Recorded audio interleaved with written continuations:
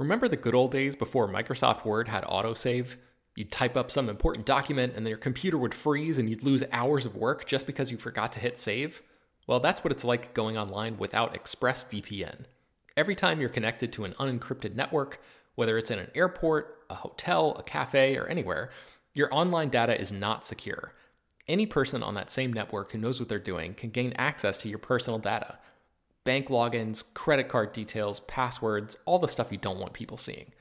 Unfortunately, hacking has become much easier than it used to be. People don't even have to be exceptionally skilled to do it, and there's a lot of money to be made by selling your information on the dark web.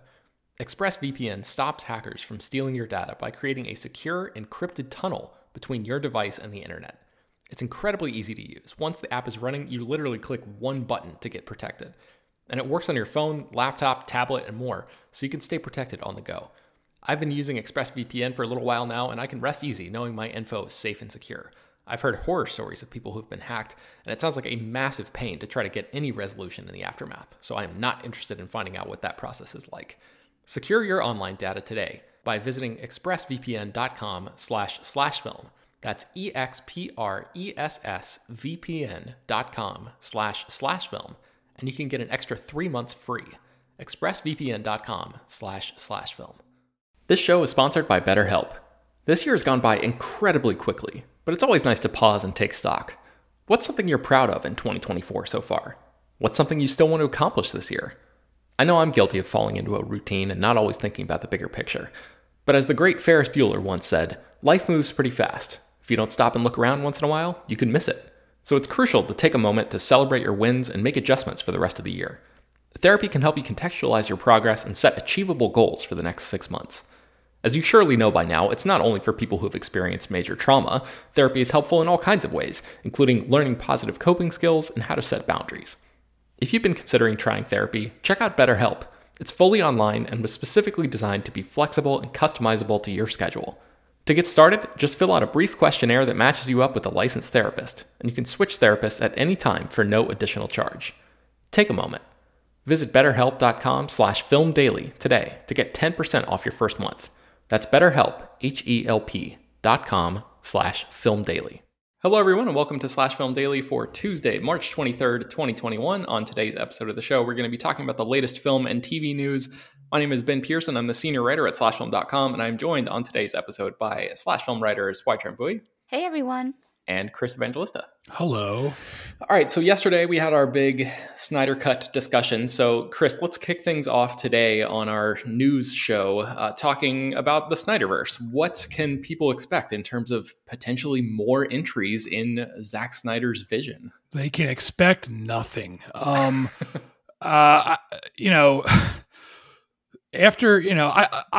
was hoping that the Snyder Cut movement, after it got what it wanted, would take at least like a few days to, revel in their success. Because, in the end, they won. They got what they wanted. But there are still members of that movement who want more. They want Zack Snyder to basically be running the show when it comes to Warner Brothers DC movies. And there's been some renewed hope that with the Snyder Cut now out there, and with critics being surprisingly positive towards it, including myself, that there was hope. There was hope that Warner Brothers would say, you know what, we're bringing Zack Snyder back. But that is definitely not happening. I shouldn't say definitely, because there was a long time when we were all like, there will definitely not be a Snyder Cut. Mm-hmm. And that happened. So maybe someday that'll happen. But as of right now, Warner Brothers is making pretty clear they really have no plans for that. Ann Sarnoff, who's a CEO with Warner Media, gave an interview with Variety, and during the interview, she was asked multiple questions about this very topic. And one of the questions was, are you going to restore the Snyderverse, as it's called? And she said flat out no. She said, I appreciate that they being the fans, love Zack's work, and we are very thankful for his many contributions to DC. With that comes the completion of his trilogy. And that trilogy would be, of course, Man of Steel, Batman v Superman, and now Justice League. She continues, we're very happy we've done this, but we're very excited about the plans we have for all the multidimensional DC characters that are being developed right now. She was also asked if there was any chance they were going to have the Ayer cut of Suicide Squad. For those who don't know, Suicide Squad, which is just an awful movie, went through a lot of behind the scenes turmoil. Long story short, they premiered a trailer for it at Comic-Con. The trailer was a really good trailer. It was funny. It was upbeat. It was sort of lighthearted. And unfortunately, that did not reflect the tone of the film. The film was, by all accounts, much darker. And Warner Brothers saw how much everyone loved that trailer, and they were like, uh-oh, we got a problem here. And so they actually brought the company who edited the trailer in to re-edit the movie and try and make it more fun, which, no bones about it, that failed because the end result was a really bad movie. But with the Snyder Cut movement, there's been some talk of, well, now they should do this for David Ayer's cut of Suicide Squad. And Ann Sarnoff said, again, I quote, "We won't be developing David Ayer's cut." And that's it. That's literally all she said about that. So, in other words, there's, it definitely seems like the Snyderverse, if you want to call it that, is over and done with. And Warner Brothers is moving on. They're trying to do new things with their DC characters. So what do you think about that, Chris? Like, we had this whole long discussion yesterday about the Snyder Cut, and I think we came down on there's a bunch of good, interesting stuff in it. It's an interesting experience overall. Maybe like the whole thing wasn't really for us. We had a lot of problems with it too, but maybe if you can, try to separate the loud fandom from it and just like hone in on your own perception here. Would you have wanted to see more stuff from Snyder? Let's also throw in that it would just to sweeten the deal a little bit. Let's take that nightmare verse, that sort of alternate timeline, off the table and say that he wouldn't have only done something in that. Would you have been interested in seeing Zack Snyder tell more stories in this universe? That's an interesting question, because if he was going ahead with his nightmare sequels, it would be a flat out no, absolutely not. And I also really don't like the idea of Zack Snyder being sort of like the person overseeing the entire. It sounds like the fans of Zack Snyder want him to be like the Kevin Feige, or Kevin, how do you say his name? Feige. Kevin Feige of DC, and I really don't want that. I just don't think Zack Snyder is the right person to be steering these movies. Honestly, I said this on the Snyder Cut podcast we did, but he's great at visuals. I just don't like his interpretation of these characters. Mm-hmm. I said the other day he doesn't understand his characters, but I'll walk that back and say that's not fair, because these characters have changed over time, and there's no real one interpretation. I feel like these characters are flexible in the sense that everyone is entitled to their own interpretation of them. I just don't particularly like Zack Snyder's interpretation. So I would much rather them do their own thing. Honestly, I would much rather them give up entirely on connected movies and do more interesting one-off things. Joker has its flaws, but I like the idea of these standalone movies that don't have to be beholden to something that came before it. Mm-hmm. I rewatched Aquaman last night because I was just in the mood for it. And that movie is so great, but there's even a part in that movie where Amber Heard is like, "You defeated Steppenwolf," and just hearing that line immediately took me out of the fucking movie, because I don't need this to be connected to anything. Just let it be its own thing. I know, I don't know. Maybe I'm in the minority there, since shared universes are so goddamn big, but that's how I've always felt. HT, in the knowing that I very well could be stepping on a later conversation that we might have in the water cooler later this week, have you had a chance to watch the Snyder Cut yet? I've only watched half of it so far. Okay, all right. I don't know if you saw my tweet on Sunday night at 10 p.m., but I hit play literally at 10 p.m. Okay, and I got halfway through, and I was like, all right, I'm going to take a break now. Okay, well, this is kind of maybe the best personal, or the best possible outcome then. So do you plan on finishing it before we have our water cooler episode? Yeah, I plan on finishing it. I was going to, I just need to take it in parts, which I'm happy. Yes. They divided it into chapters for that. So yeah, I retain my, not retain, but hold back my opinion on it until I finish it.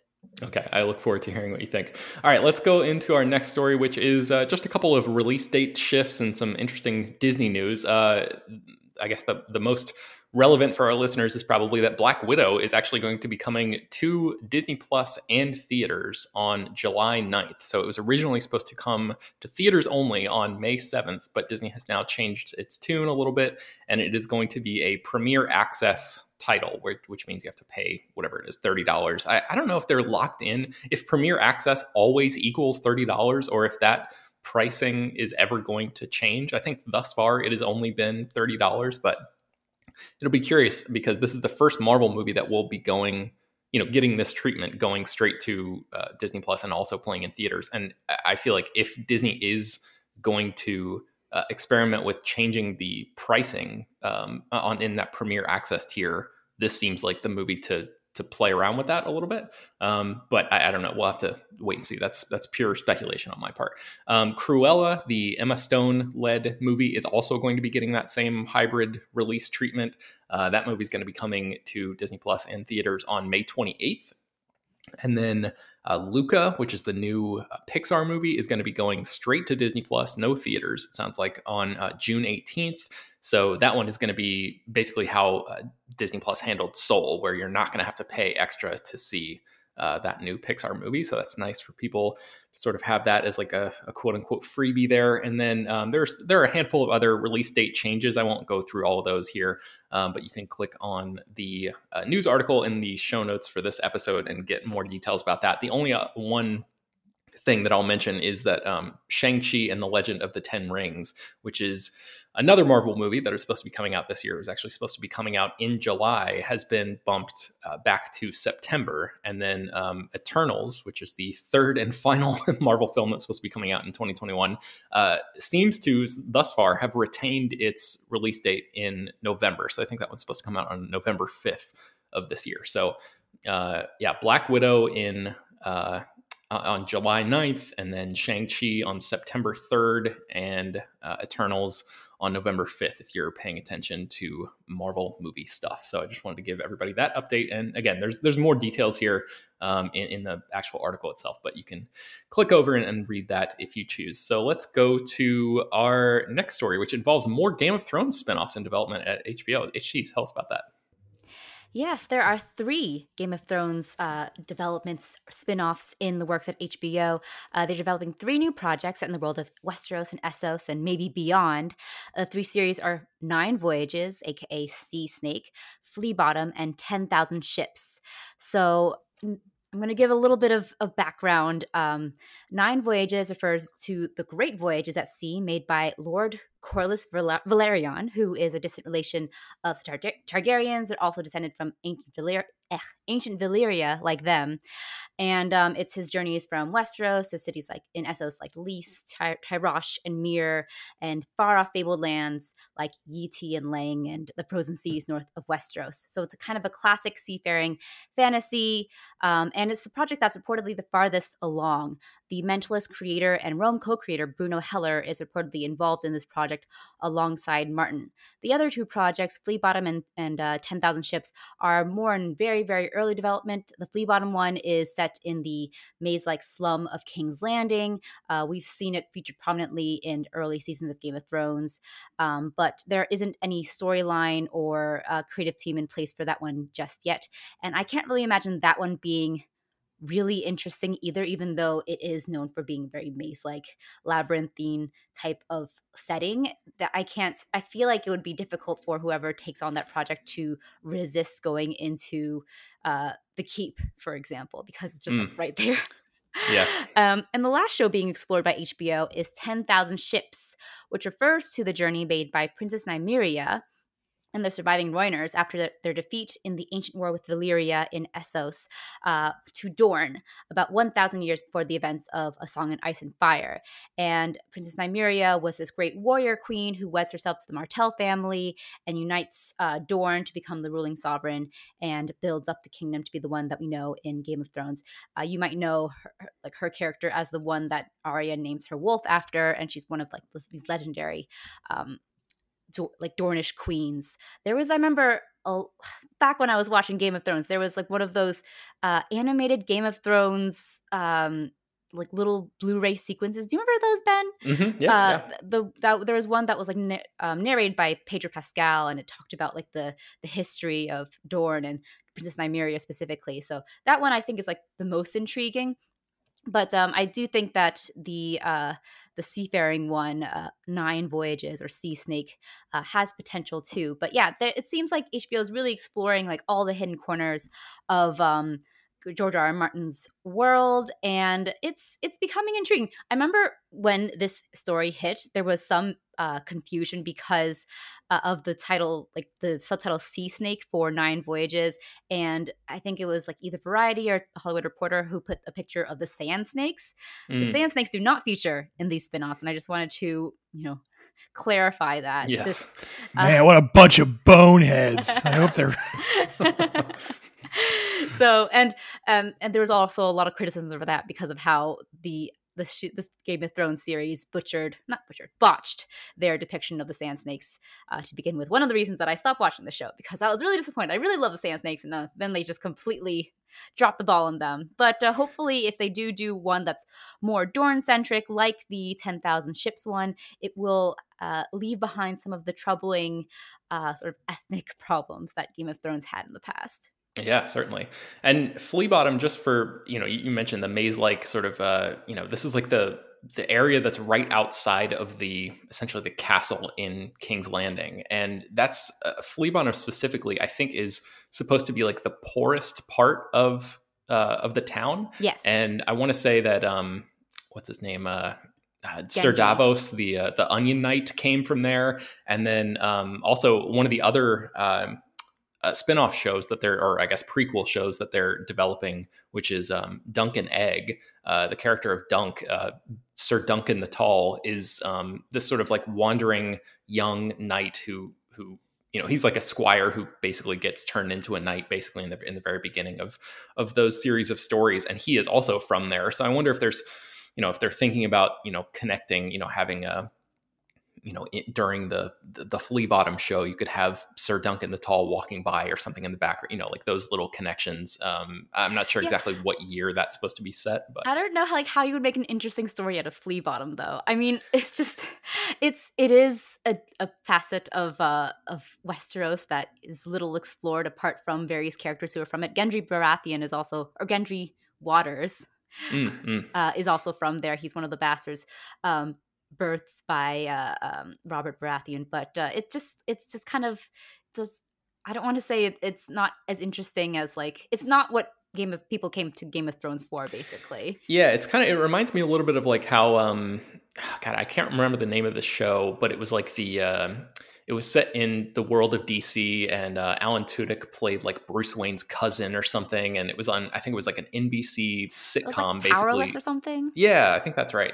And it was sort of like set in the world of superheroes, but it was kind of dealing with characters who were, didn't have anything to do with superheroes, and it's just like them cleaning up the messes and like working at like an insurance company or something like that. I didn't actually watch the show, but this sounds kind of like it could be something like that, where it, maybe it follows like a gang of thieves or something in Flea Bottom, who's always like messing with the palace guards or whatever. And like the entire show is set in the shadow of these way more important quote unquote events that are taking place, that, and it's about these people who just have to like deal with these decisions that are made from upon high, and like, all of this stuff, all of these decisions, end up coming back and affecting them in some way. But, yeah, I'm right there with you. I feel like this is the least interesting of them. I was just, when you're talking about how could there be a Flea Bottom show, I'm racking my brain trying to come up with some way for that to be interesting, and that's the best I can do on short notice. So, all right, well, let's move on to our next story, which involves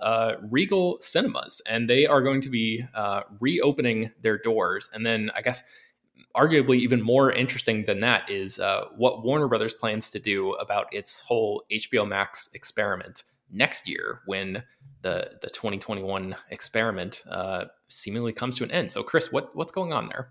Well, Regal Cinemas are planning to reopen in the U.S. on April 2nd. In the U.K., the plan is May 17th. And that would make Godzilla vs. Kong is kind of like going to be the first big blockbuster back on the big screens at Regal Cinemas. But with this news comes also the news that Cineworld, who owns Regal Cinemas, just signed a deal with Warner Brothers. Let me get the actual text here so I get it right. The deal will, quote, see the number 2 global exhibitor show the studio's 2021 theatrical on HBO Max day and date titles in the U.S. as of their theatrical release. Then, beginning in 2022, Warner Brothers theatrical films will have a 45-day window of theatrical exclusivity at Cineworld's Regal chain. In other words, this thing that Warner Brothers is currently doing, where all of their 2021 theatrical releases are also hitting HBO Max the same day they hit theaters, is definitely going to be over in 2022. We all kind of speculated when Warner Brothers first announced this that it was going to be like impossible to put the genie back in the bottle, so to speak. That once they open this door, it's going to be hard to go back. But as of now, Warner Brothers really is planning to do that because they have to have an exclusive theatrical release for at least 45 days. You know, they could always, I guess, in theory, put these movies on HBO Max after 45 days. I don't know how they're going to let this play out, but as of now, this experiment will definitely be ending in 2022. I was going to ask about that. Like the HBO Max thing, was there any indication that, you know, right after that 45-day window, these titles will drop on HBO Max at that point? Or do you think it might go to like paid video on demand at that point? Or what do you think? I mean, I guess if we don't have any details, it's all speculation, but just like, what's your read on that? I mean, if I had to speculate, I would say maybe they would drop them on HBO Max because they've already experimented with that. But I don't have all the details on like what deals HBO or Warner Brothers has with other theatrical chains, because like this is just Regal and Cineworld, so they might have a completely different deal with AMC and all that good stuff. So I really don't know. I mean, ideally, they have HBO Max. They want more subscribers. I think it would make sense to be like, okay, it's been 45 days. Now you can get this on HBO Max. But at the same time, I worry that, and when I say worry, I mean, I don't care because I have a skin game. But I worry that they would like sabotage themselves in a way, because some people will be like, why would I go into the theater when I can just wait, a month and it'll be on HBO Max, a month and a few days. So I don't know how they're going to play that. Yeah, I'm curious about that because, I guess if they were to not put them on HBO Max after that 45-day window and put them directly into a PVOD situation, that would really be like closing the door dramatically on this 2021 experiment, right? But I think if they were to do the HBO Max thing right after 45 days, then it would at least sort of like ease audiences who may have grown comfortable with seeing these top tier high quality sort of like quote unquote premium movies at home. It would ease that pain of that transition a little bit, from instead of quitting cold turkey. It would basically just be like, all right, well now it's out in theaters if you want to go see it for the next whatever month and a half, and then it'll come to HBO Max. And like you said, I think that makes sense in the long term for like driving subscribers, because that seems to be all anybody cares about right now is like subscribers for all of these different streaming services. So I hope for like, the ease of use and customers' sake overall, that they end up just doing a 45-day theatrical thing and then just dropping it straight on HBO Max. But I guess we'll have to wait and see on that. All right, we have two more news stories to talk about, and HT, you're going to cover both of them. They are both superhero related. So why don't you start off with the latest on a Zatanna movie? Yeah, Warner Brothers has tapped promising young woman writer-director Emerald Fennell to write Zatanna, their new comic book movie and latest female-led DC superhero film, and the first one to be the solo female superhero movie after Wonder Woman. So Emerald Fennell has been tapped to pen Zatanna, which comes from Warner Brothers DC Films and J.J. Abrams' Bad Robot Productions.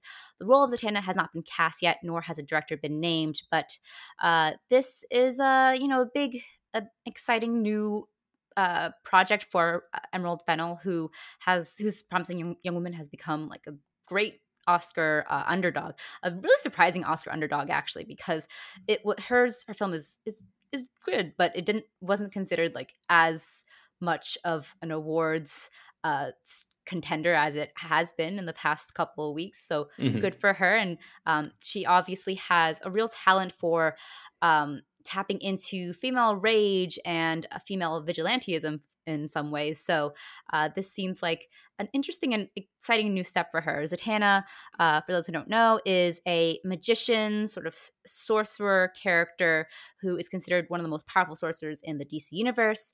She inherited her magical abilities from her father, Giovanni Satara, who was a Golden Age comic book hero.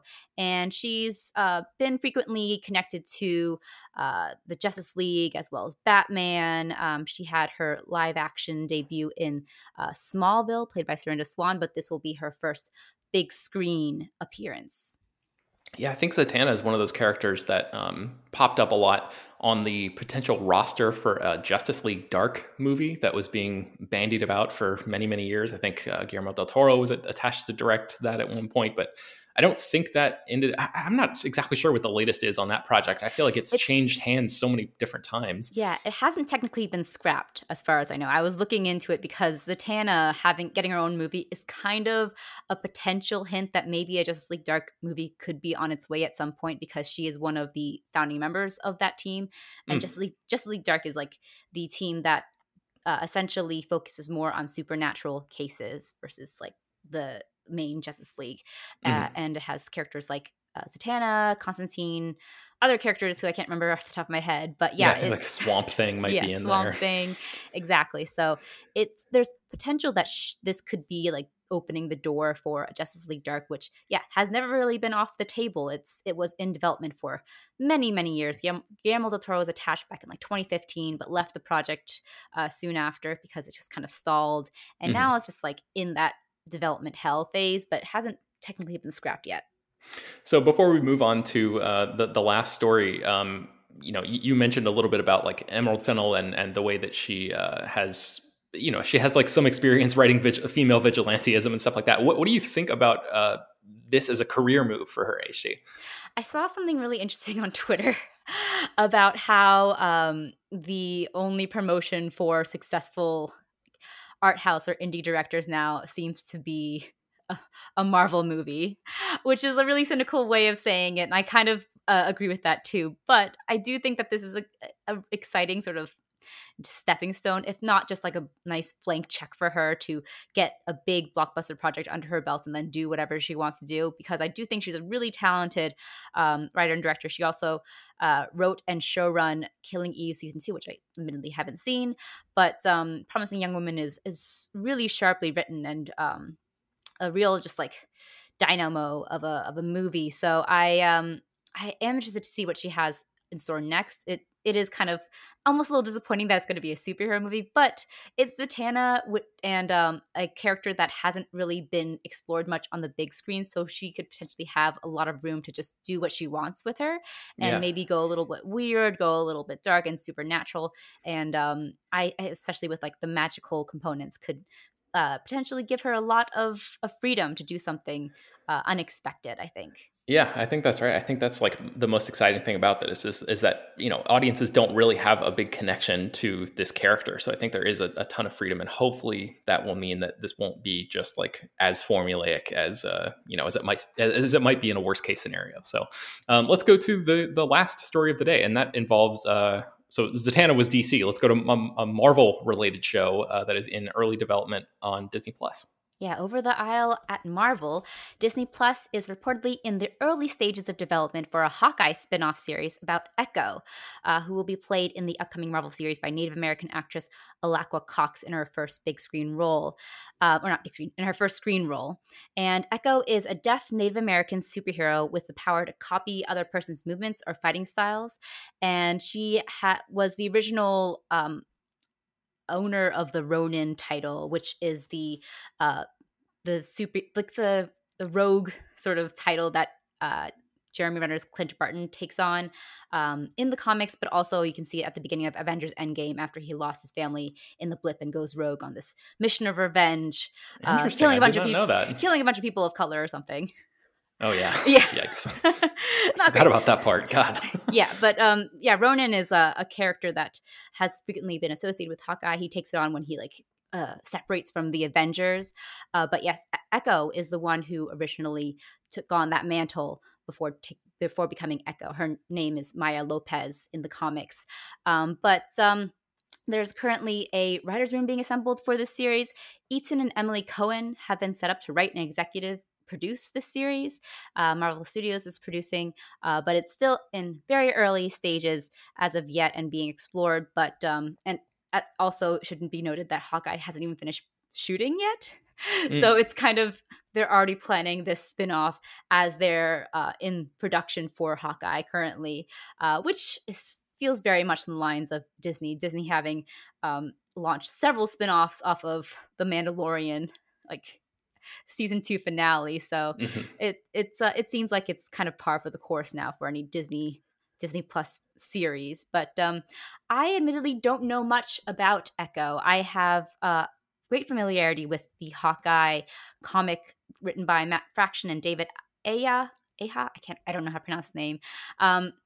And I adore that comic, and I know that comic has major inspiration on this series, but it seems like the series will also be taking a lot of different parts of Hawkeye's past and other sort of background in the Marvel comics, which I'm not as familiar with, hence like Echo and other characters. But I can't really say much about her. I feel like I feel a little bit not anxious, but skeptical now that they're not doing just a straight adaptation of the Matt Fraction Hawkeye, because I adore that series. I think it's perfect, and I kind of wish that they stuck to that irreverent, almost comedic story, but it feels like now it's becoming more about like, oh, the world, and oh, it's Hawkeye and his tragic past and stuff. But I do think it is interesting and exciting that we're going to be seeing potentially see a deaf superhero take the lead. The deafness is actually something that Clint Barton has struggled with in the comics in the past. It played a big part in Matt Fraction's Hawkeye as well. So it'll be cool to see two deaf, disabled superheroes share the screen in Hawkeye, and then have one who actually has like deafness as a major part of her character take the lead in her own series. So that's exciting, at least. Yeah, that sounds kind of cool. And I just I guess macro, like big picture kind of thing. It sort of sounds to me like a way for Disney and Marvel to ease Jeremy Renner out of the picture and like have this be a show that stars, whoever they end up casting to play Echo, and they already cast someone. Oh, they did. Okay, yeah. Alakla Cox, who will appear in Hawkeye. Okay. So yeah, Cox, and then maybe like a Haley Steinfeld or something could pop up in this show and maybe lead into that Young Avengers project that you've been sort of theorizing about for a little while. So that might be cool too. But yeah, that's Chris, do you have any thoughts about either a Zatanna movie or a Hawkeye spinoff show here? It's the Hawkeye thing is really hard for me to comment on because I have no familiarity with the comics, and it just seems weird to me that they're already like, we got to plan a spinoff for this show that has not yet finished filming. But I guess that's the Marvel way. As for Zatanna, I'm one of those. I'm the kind of outsider here because I do not think Promising Young Woman is as good as everyone says it is. I don't think it's bad. I continue to be very surprised that it's having such a successful award season run. So I guess that's really going to depend on like if Emerald Fennell is going to end up directing it and who they cast as Zatanna. So that was a lot of words for me saying I really have no opinion. I'm sorry. No, that's good. Chris, I will say I think you would like the Matt Fraction Hawkeye series. Everyone says that's really good. I don't know. I have this. I said I dislike comics. I just have trouble getting into them for some reason. I don't know. I can't explain it. That's okay too. I'm not right for this world, is what I'm saying. That's a definitive run, though, HT, right? Like it has a beginning, middle, and end? It has a beginning, middle, and end. So it's like its own little story kind of in its own corner, too. So it's not really related to any of the ongoing Avengers stuff either. So that's why I enjoy it so much. But, my first priority is to get Chris to read Sandman anyways, because I know that's way, way more up his alley. I want to read that, but like the collection, it's like over $100, and I can't justify that. Come on. I'm a film critic and freelance writer. We can't afford things like that. Yeah, and then I'm sure your never-ending quest to convince Chris to watch anime also takes precedence. I have been watching anime, so. Oh, you have? Well, I watched Weathering with You, and I just watched Garden of Words the other night. All right. Well, I'm going to get you on Satoshi Kon next. Yeah, that sounds like good luck with that one. I don't know. Another tease for our water cooler episode coming later this week. So. All right, I think that's going to bring us to the end of today's episode of Slash Film Daily. You can find more about all of these stories that we mentioned on today's show at slashfilm.com and linked inside the show notes of this episode. This podcast is published every weekday, bringing you the most exciting news from the world of movies and TV, as well as deeper dives into the great features you can find on the site. You can subscribe to the show on Apple, Google, Overcast, Spotify, all of the popular podcast apps, and send your feedback, questions, comments, concerns, and mailbag topics to us at peter@slashfilm.com. Make sure to leave your name and general geographic location in case we mention your email on the air. Don't forget to rate and review the show on Apple Podcasts. Tell your friends, spread the word. Thank you for listening, and we will talk to you all tomorrow.